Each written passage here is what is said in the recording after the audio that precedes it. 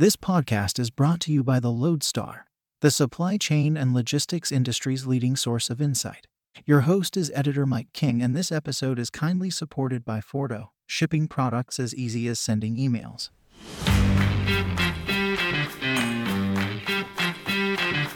This Loadstar Podcast special will tackle the biggest challenges affecting global ocean supply chains.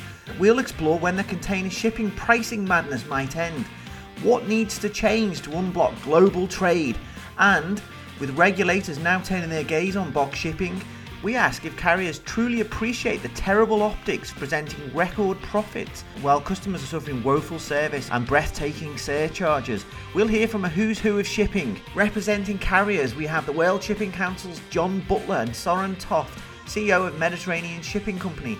We'll also hear from Kelvin Leung, the Asia Pacific CEO of DHL Global Forwarding, the National Retail Federation's Jon Gold, Jefferies analyst Randy Givens, the Wall Street Journal's Paul Page, Federal Maritime Commission Chairman Daniel Maffei, Accenture's Sarah Banks, and Vespucci Maritime's Lars Jensen. You can rearrange the deck chairs on the Titanic. You're still playing a zero-sum game. So if you make a regulatory approach to favor some shippers, those shippers will be happy. But then you will have other shippers that are going to be left behind. Hello everybody, I'm Mike King. Welcome to the Loadstar Podcast. Now quickly before we get started, if you would like to receive future episodes of the Loadstar Podcast straight to your inbox, please sign up at theloadstar.com/podcast. There are many statistics that tell the story of where we all are now in the supply chain business, but here are just a few. Pricing. On the Baltic Exchange FBX index, spot rates for 40-foot containers moving from China to the North American West Coast were averaging almost $20,000 per FEU in the final week of September. To the East Coast, they were $22,000, and into North Europe, from China to East Asia, spot rates were almost $15,000, up over 500% compared to a year ago. Shippers are also coping with countless surcharges, including detention and demurrage charges that are attracting legal actions. At the same time, the leading carriers are expected to rack up net profits of over $100 billion this year. Schedule reliability in August, meanwhile, dropped to an all-time low of 33.6%, according to Sea Intelligence. Perhaps the most visible sign of the shipping crunch was the queue of 70 container ships off the coast of Long Beach and Los Angeles terminals at the end of September, with some vessels stuck in queues for over 3 weeks waiting to unload. Vessels Value report that over 400 container ships were stuck in queues worldwide last month, a situation that was worsening with every passing day in September. But if you really want to know what impact this ocean shipping logjam is having on business and the global economy, let's hear it from the horse's mouth.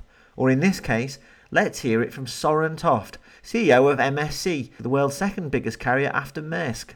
Around 2/3 of around 7,000 company earnings call suddenly had supply chains in their conversation. This was a study done by Standard & Poor's, and I think it must be a world record that the industry that we operate, serving a lot of customers, suddenly get this much attention. Toft was addressing the IMO in September when he said that. He went on to remind delegates that container shipping plays a vital part in global trade, which of course is true. Although he seemed to miss the point that those supply chain warnings in so many financial reports were made because trade on many lanes is close to breakdown or unaffordable, while at the same time carriers are making those staggering profits. Now we'll return to those optics a little later, but let me just reference the previous episode of the Loadstar Podcast when we heard from the Global Shippers Forum how peak season was threatening catastrophe for many shippers.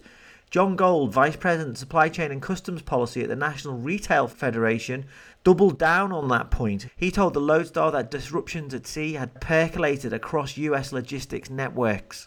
The supply chain has essentially been stretched from end to end as we continue to see demand for not just consumer products but inputs for production that far outpace the available supply of goods, equipment, available space, and then port congestion issues we're facing here with available chassis, drivers, longshore workers, warehouse workers, rail. Every form of retail has been impacted, from the small up to the large big box retailers, especially as we now enter the all-important peak shipping season for the holiday season at the end of the year. Many retailers have tried to shift. Many have brought product in earlier than they normally would in order to try and avoid some of the disruptions that they're facing. Many have looked at alternate ports, looked at air versus ocean. Many have also looked at chartering vessels or space on vessels, but even those members still face issues of port congestion once the vessel arrives here in the United States. Before we look at when container shipping might return to something more normal, let's just recap the journey. And who better to explain this than someone many of you will know, Lars Jensen, the CEO of Vespucci Maritime and one of the most respected shipping analysts out there.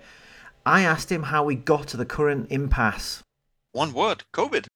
Adding a few more words on top of that, one domino toppling the next, adding even more words onto it. A state in the industry where there has not been sufficiently much care or thought over the past couple of decades given to resilience in the supply chain. Initially, you had China shutting down and everybody kind of panicked. China was not shut down for very much. Trade picked up again. Then the rest of the world shut down and the panic was even greater. And it was kind of, well, this is doom and gloom for everyone. In the midst of that initial panic, the first thing to really notice is the container lines acted extremely responsibly given the situation. Given that demand dropped out from under them, which it did, it was down 20 to 30% in most trade lanes virtually overnight, they removed capacity matching that demand decline. This is a behavior we have not seen from them before.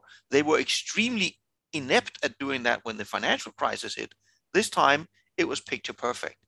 So did that fix the market? Of course it didn't. Demand was still down, but it prevented a collapse in freight rates. Mind you, rates also did not increase at this point. They just flatlined. That all looked kind of okay for a couple of months, given the situation the world was in. Then the problems came, because in rapid succession, a number of things happened at the same time. US consumers, specifically US consumers, decided that instead of being bored at home, they would just buy everything in sight on their computer. And that started a huge boom in import demand, a boom we still see today. When you have a huge import boom, obviously you need a lot of empty containers in especially China to put the goods into. But this happened at the same time where there are no empty containers coming back to China, because all of those ships that were blanked months prior because there was no demand, well, since they were blanked, obviously they're not returning with empties when they never sailed in the first place. So now China is running out of empty containers. That causes freight rates to go up rapidly. The next thing that happens is, because the initial shortage was not shortage of vessel capacity, it was shortage of containers. This means that it's not just the US trade that get hit. Because if I only got one empty container left in China, who am I going to give it to? The US importer, the German importer, the Australian guy? Obviously, I'm going to give it to the one who pays the most. So that set the stage for an even more rapid increase in freight rates. Coming towards the end of the year, you continue to see a demand boom into the US. You're putting more ships in to cater for this. So now you've got a massive armada of ships. We are in late 2020, heading into especially US West Coast. At the same time, where a lot of the port workers contract COVID, causing this pileup we had in the beginning of the year. Now, when you have a pileup of vessels, the next problem is a vessel waiting in line is a vessel that cannot move cargo. So effectively, you are removing capacity from the market. This grows out of all proportion in January. So suddenly now there is a shortage of vessels throughout the world. The number of vessels is fine, but they're just tied up in queues. The hope was that after Chinese New Year and the normal slump, we could start to clear up this mess. And to some degree, this mess did slowly begin to abate after Chinese New Year.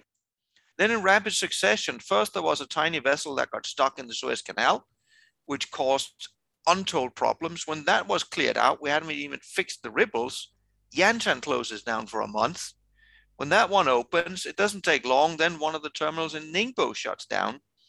At the same time, the demand boom in the US continues unabated, So coming into peak season, everyone and his brother that can lay their hands on a ship dispatches that to the Trans-Pacific, which for a brief period is great for all the shippers because they are screaming bloody murder if they can't get a vessel to load their cargo on. All the cargo gets loaded in Asia, and lo and behold, 2 to 3 weeks later, all this cargo arrives at the same time off the California coastline. But neither the ports nor the amount of trucks and chassis and rail have magically increased over just a few months. So now we're in the debacle we're in. So effectively, the situation was bad from a global perspective, January, February. It slowly got better from March until around June. Then it got worse, and right now it's escalating and getting worse rapidly. Delivery days have forced supply chain strategy changes on many shippers, prompting some to order more than they might need for fear of running out of inventory. Essentially, just in time has become just in case. Over to Sarah Banks, Global Head of Freight and Logistics at Accenture. I think there is an acceptance at the moment within the shipper community and the importers to hold inventory. I don't think there is a notion now that that's not a good thing. And, it challenges some of the notions as well around, older inventory strategies and just in time.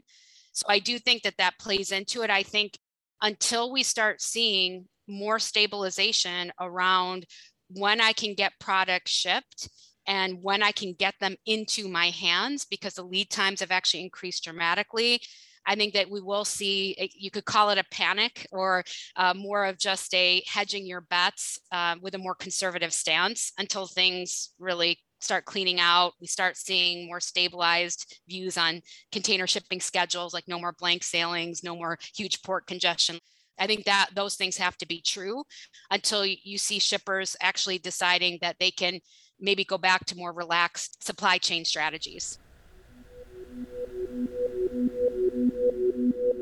For those taking a just-in-case approach to logistics right now, it's hard to argue against the strategy. Factory shutdowns in China on presidential order in a bid to cut emissions from coal-fired power stations were threatening to further disrupt exports in late September. And if history is any guide, more closures could follow. Back in 2008, ahead of the Beijing Olympics, factory closures were widespread around the city and surrounding areas. Beijing hosts the 2022 Winter Olympics from the 4th of February to the 20th of February. Chinese New Year starts at the beginning of the same month. There is every chance that spikes in demand before and after the games and lunar holidays could throw schedules into further disarray. Factories could be shut down long before February if President Xi decides to show the world during the Olympics, and perhaps world leaders meeting at COP26 in Glasgow in November, that China is serious on cutting emissions. The upshot could be even longer delivery times from Asia, encouraging yet more orders in October and November by shippers looking to build up inventory. So a Chinese New Year seems unlikely to help container shipping make a soft landing. When does? This is where our analysts and experts have very different views. Kelvin Leung is the Asia Pacific CEO of DHL Global Forwarding. I think personally, a good portion of next year, if not the entire of next year, I don't think the situation will change very much, given that some of the constraints are infrastructural. I described about the seaport and so on and so forth. Now, of course, things may, in some areas, get better next year. Case in point, the supply of containers is getting more. The major manufacturers of containers, they are churning out, I think in one count, we are talking about roughly 5 million containers, new containers, into the circulation globally. Yeah. So that is helping somehow, not entirely resolving the issues. Now, in terms of the supply of capacity, I believe, based on what we have calculated, some of the new vessels will only come into the picture earliest in the first quarter of 2023, not next year. So that means that some of the constraints, bottlenecks, will be addressed partially next year. Some of them will remain a challenge. My advice to the customers is that things may ease somehow versus now, but it won't get back to the normal yet next year. And they should continue to prepare for alternative solutions, better planning on the supply chain, better planning in terms of the production schedules, and better forecasting in terms of the demand side of the end consumers, so that they can spread around among different options of the supply chains to mitigate the risks they're exposed to today. Throughout all this, most liner and container executives have done what they generally do, which is keep a very low profile. The more outgoing have suggested that it might take a major drop-off in demand to sort out the global logistics system. The head of Japanese carrier MOL took the unprecedented step in late September of saying market economics might not be enough to sort out supply chains next year and government intervention might be needed. For his part, MSC's Soren Toft told the IMO that he hopes service levels and freight rates could improve at some point next year. But what we are seeing is, of course, that our freight rates are elevated. It's causing a lot of agony with our customers because not only are the prices higher, but perhaps more importantly, the service levels are poorer. And right now, everybody's waiting and asking the fundamental question, when will things change? Despite being the CEO of this business, I don't have the perfect crystal ball, but I would say during the next 12 months, we would expect to see some normalization and cool down. There are not many places we can look historically in shipping for comparisons to where container shipping markets are right now. The closest is perhaps dry bulk shipping, which had an amazing rally from 2004 into 2009. Much of that bull market was driven by Chinese demand for imported commodities after WTO entry and ahead of the 2008 Beijing Olympics. This market, as Randy Givens, Senior VP for Equity Research at Jefferies, explained, was also fired by limited vessel capacity growth. The supply growth in the dry bulk market was very low. There was not many vessels on order, not many vessels being delivered in 2004, 5, 6, 7. As a result, you had multiple years of very strong rates. And when I say very strong, I'm talking $200,000 a day for a Capesize, right? It was just mind-boggling levels. And it really was sustained for, like I said, 4 or 5 years.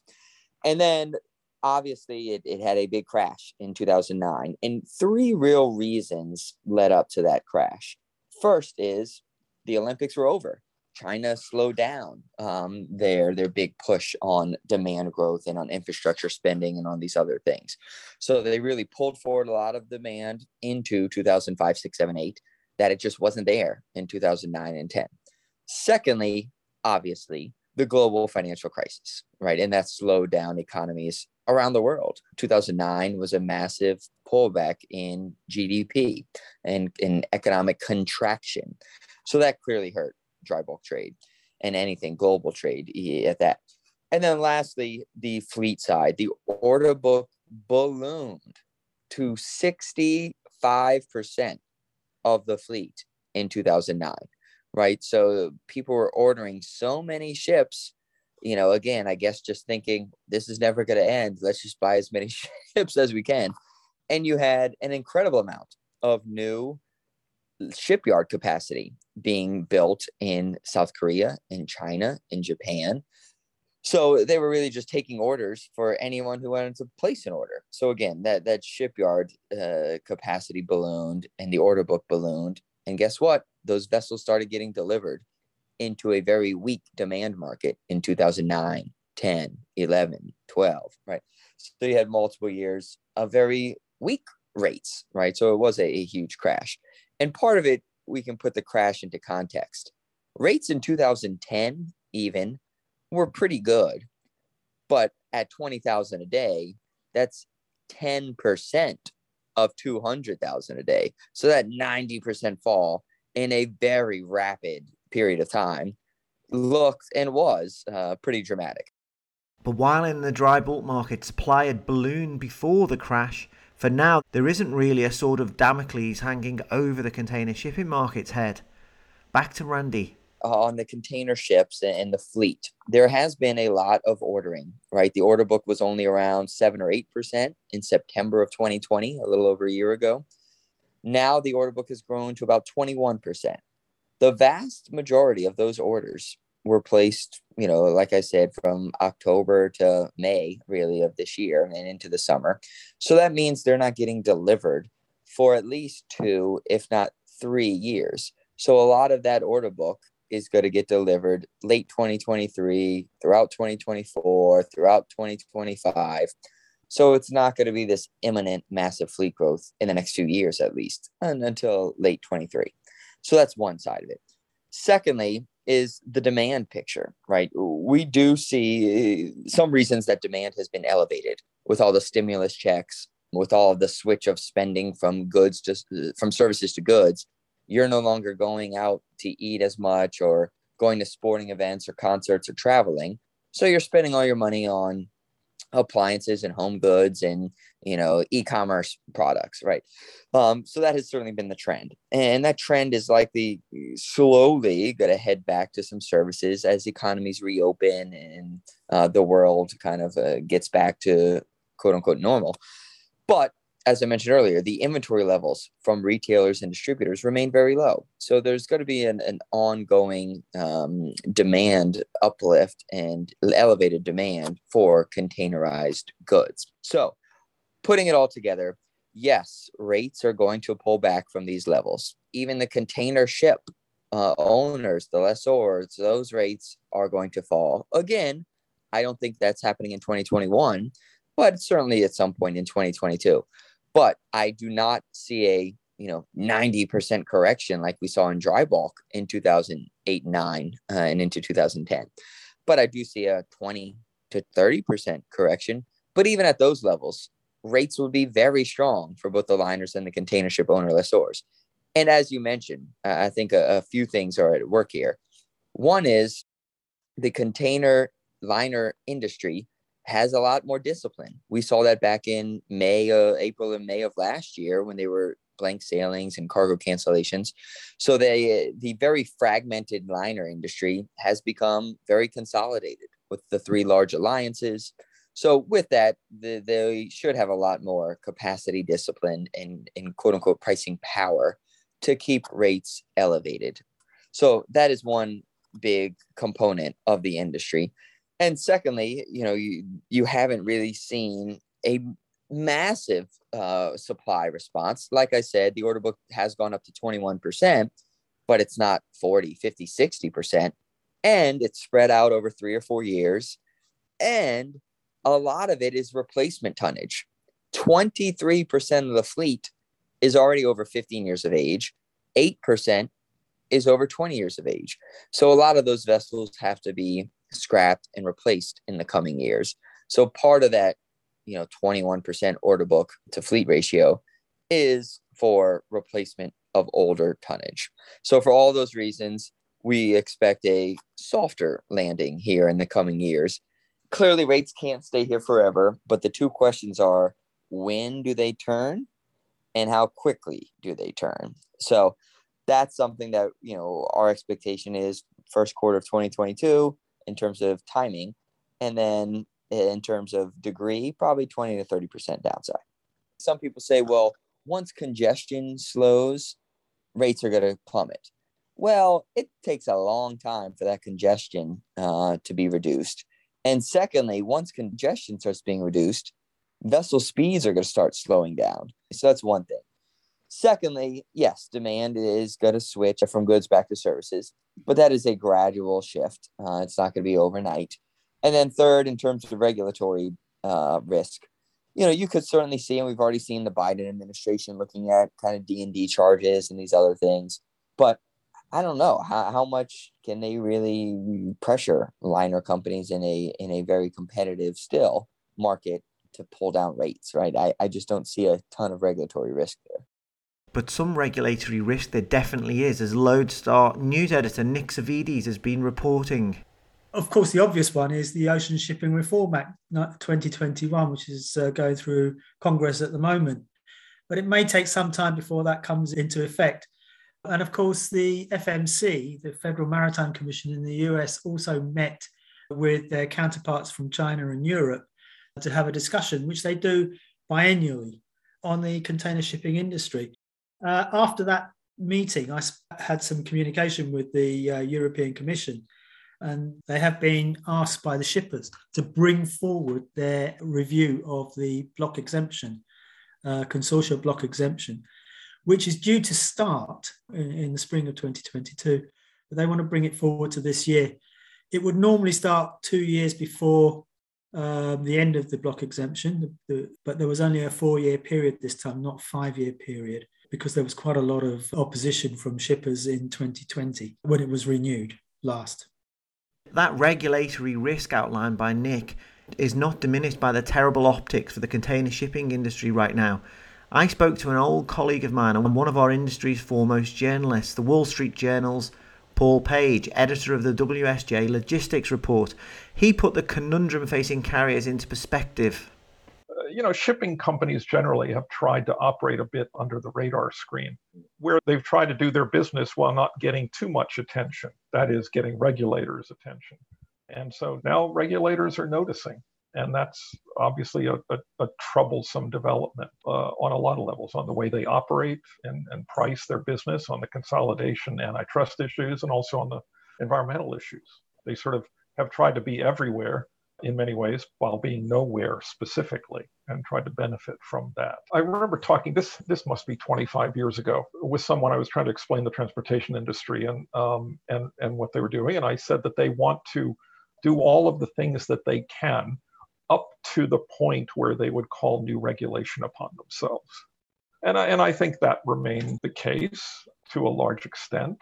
The last thing they want is regulation. And frankly, the last thing regulators in Washington, or I think anywhere in London or anywhere else, want to do is to try to be more active in regulating the shipping industry. I don't think anyone relishes that prospect.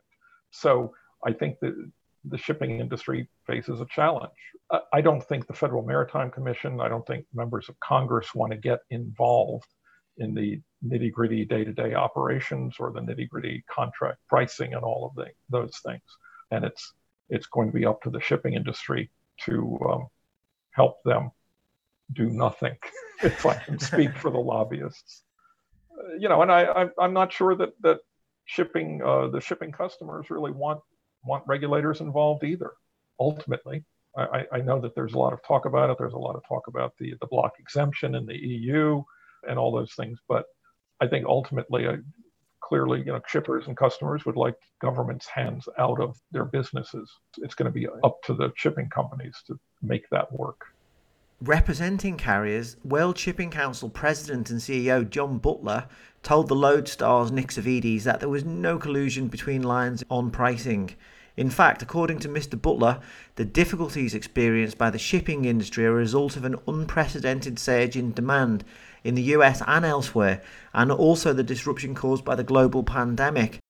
I don't have enough information to accept your assumption that all the lines have similar rates. I mean, you know the market, you know how it works, and you know that, first of all, they're contract rates that move the bulk of the cargo. And those, by public reporting, those have gone up, but nowhere near the headline rates that you see from the spot market. And, I think if you probably look at those rates, everybody looks at averages, but if you had access to that data, I expect what you would see is pretty broad fluctuations and still a lot of competition amongst lines for cargo. The other thing is that in terms of how the market is operating, take a look, for example, in the Trans-Pacific.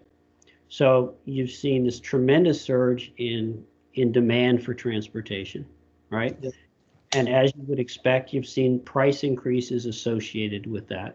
But the other thing that you've seen is a tremendous increase in capacity being put into the trade, to the point where the landside infrastructure simply can't keep up, right? Those are all indications of a market that's responding as you would expect a market to, responding to the signals that are being sent from the demand side. Butler went on to say he regarded some of the policies included in the Ocean Shipping Reform Act as born out of frustration and anger from shippers. I would say that some of the proposals in the House bill would be horrible transportation policy and horrible trade policy. If you look at some of the things that have been proposed, there is a provision, for example, that would make the ocean carrier responsible for making sure that every player in the supply chain had adequate capacity and equipment to move the cargo. Ocean carriers don't control truckers. Ocean carriers don't control railroads. Ocean carriers don't control the warehouses that are operated by our customers. So you see a provision like that, and you can certainly detect, if you will, the frustration and anger behind the proposal. And our members understand that frustration because we're jammed up as well, right? Many of our members' CEOs have said publicly, we're not happy with the level of service that we're able to provide in these conditions. And ocean carriers are doing everything they can in order to improve those conditions. But if you've got ships stacked up outside of LA Long Beach that can't even get into the berth, right? That's an indication that the bottleneck is in front of those ships, not caused by those ships. And so then you have a provision in this proposed legislation that would put the onus for the entire supply chain congestion on the carrier. Well, maybe that makes some people feel better, but if you enact that provision, it's impossible to carry out because the carriers simply don't control the whole supply chain. And it's a whole of supply chain problem. So it's probably a violation of due process, but set that aside, it won't work. It won't make any difference. When challenged about spiralling detention and demurrage costs, Butler also said shippers could do more to help ease logistic bottlenecks. There are things that shippers have control over. They have control over whether they use boxes and chassis for storage of goods at their warehouses. That doesn't mean that they might not also be facing challenges that make that the most attractive solution for them, right? Even though it comes with detention charges. But that's a function of not having enough warehouse space or not having enough labor in those warehouses to keep that cargo moving. The marine terminal operators are complaining that people aren't picking their cargo up. And again, because this is not about pointing fingers, it may be very difficult in some cases for consignees to pick up their cargo. They're having the same trouble getting trucks, right, that everybody else is. They're faced with the same constraints on the rail lines that everybody else is. So my point is simply that everyone is facing, from their own different perspective, essentially the same problem, which is that we have way too much cargo for what the system is able to handle, and particularly the system once you reach the port and you're looking forward from there to the final destination. Chairman Daniel Maffei is one of 5 commissioners of the Federal Maritime Commission.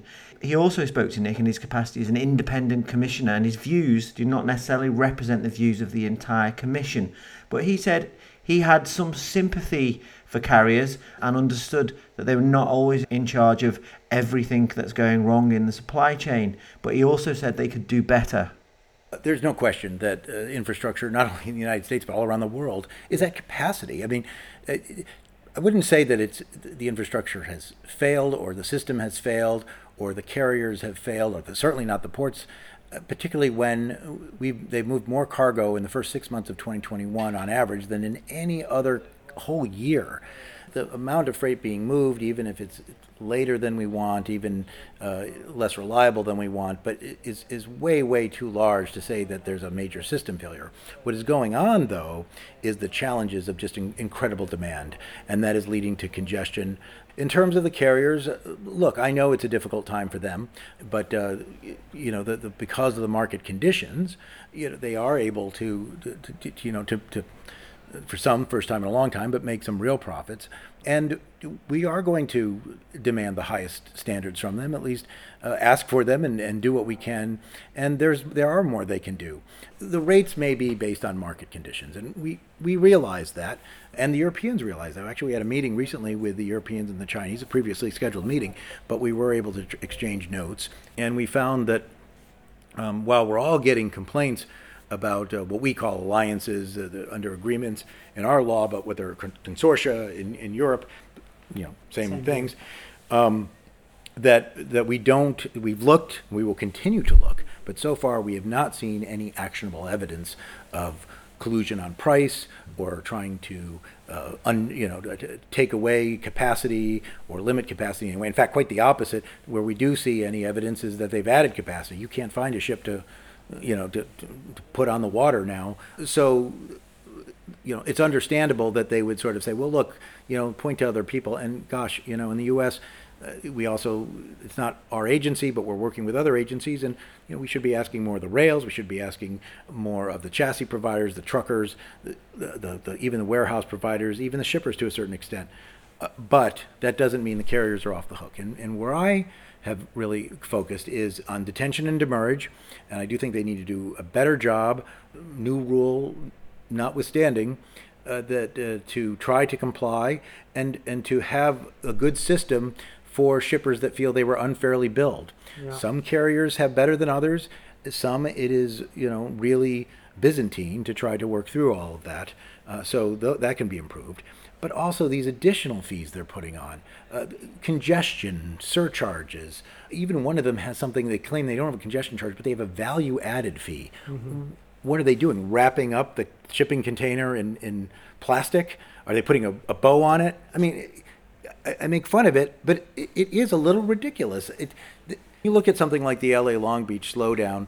There, a congestion charge made sense. It was one port, and it was a limited kind of thing. We're talking about every port in the world. Yeah. I mean, so this should be part of the rate. That's the most transparent thing. It's the most fair thing, not some opaque set of charges that may follow the letter of the law in terms of notice, etc.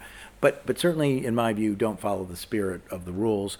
And so we're looking at those. We have launched an investigation on August 2nd that continues, and we continue to try to get as much information. In the case of that carrier that has the value-added charge, they have certainly not given us a justification we're satisfied with. We'll continue to go back to them until they either do or they change that charge. And it's not impossible that we would do some sort of a enforcement case, but largely we just are asking the carriers to do better here. Accenture's Sarah Banks is hopeful that from all the anger and protestations and conflict will emerge better working relations between carriers and shippers. I mean, the carriers, especially over the last, I would say, month or so, have really had to respond at a level, I think, that's quite unprecedented to regulatory scrutiny, or even moves from shipper groups, forwarder groups that are very concerned about the impact of the control the carriers have had on their destiny, whether it be rates or just availability and just keeping supply chains moving. So I think it will continue. I think that the carriers themselves, I don't think, are fully to blame on the San Pedro backlog and congestion. A carrier does not control that part of the supply chain. They're basically victims of it, right? But also going back to the shipper transparency, and I think there's some goodness coming out of the regulatory push. It just, when you put a spotlight on something, I think it creates the need to look at it, creates the need to find a way forward and some change that has not existed for a long time. But I think if with the moves in the regulatory space, you will see shippers potentially being more open to looking at minimum quantity commitments, maybe some of the contractual basis that they have today a bit differently, like committing not to annual MQCs, but doing something maybe at a more granular level. I think that the moves that Maersk has made really over this last year around trying to come up with a more flexible contract basis is a move in that direction. And so I think the regulatory scrutiny is only going to enhance some of those collaborations between carriers and shippers, hopefully not increasing the adversarial relationship that's been there for a long time. Because one thing I think people forget is that, yes, there are unprecedented profits right now, but the carrier industry is one of heavy peaks and heavy valleys. And it is trying to come up with more collaboration and cooperation, and I think technology will help us there, frankly, between shippers and the carriers to create a model that is more collaborative in nature and will help address the concerns the shippers have where they feel gouged or punished, as well as the carriers, balancing against the carriers' predominance of trying to more tightly control capacity or maybe say no when they should say yes. And so I think it's a really good time for the regulators to be placing this eye on it, because I think we may finally have both parties interested in finding solutions. For his part, Vespucci Maritime's Lars Jensen has firm views both on when things might improve and why it is unlikely that more regulation will help improve supply and demand fundamentals in the short term. The first thing that's absolutely important to note is in the entire history of container shipping, ever since the first ones were shipped, we have never been in a sustained period where there is insufficient capacity. And that's where we are now. That's also why this is such a shock to the system of quite a lot of shippers, because we literally have never been here. If you're a shipper, you have been used to a situation where there was always enough capacity. If there wasn't, freight rates would go up $500 or $1,000, more ships would be put in, then there would be enough capacity. Right now, that's just not the case. We are literally in a situation where there's too much demand. And if you cannot increase capacity, which physically you cannot do right now, it's all deployed. So the only thing that you can do in such a market environment is reduce demand. And when you have to reduce demand, that comes down to priority. Who do you prioritize? Who do you leave behind? In 2021, this has been a priority based on normal free market economics. Whoever pays the most gets on board, at least on the marginal space. Sure, you have some large customers with contracts, they got on board too. There has then been a pretty large battle cry on part of some shippers and saying, well, we need regulatory intervention here. And you could do that. I mean, you could have regulatory authorities come in and change the rules. Doesn't change the fact that there's not enough capacity. You can rearrange the deck chairs on the Titanic. You're still playing a zero-sum game. So if you make a regulatory approach to favor some shippers, those shippers will be happy. But then you will have other shippers that are going to be left behind. The other thing that then becomes important is when I look at the data over the last 20, 30 years, look at how supply chains have been constructed. They have been developed from the perspective that they should be efficient. And globally, we have been extremely good at making efficient supply chains. And an efficient supply chain is one that has a low cost. It is one that is as fast as possible, does not contain unnecessary inventory, that is as tight as possible, not too many buffers, and normally that is fine.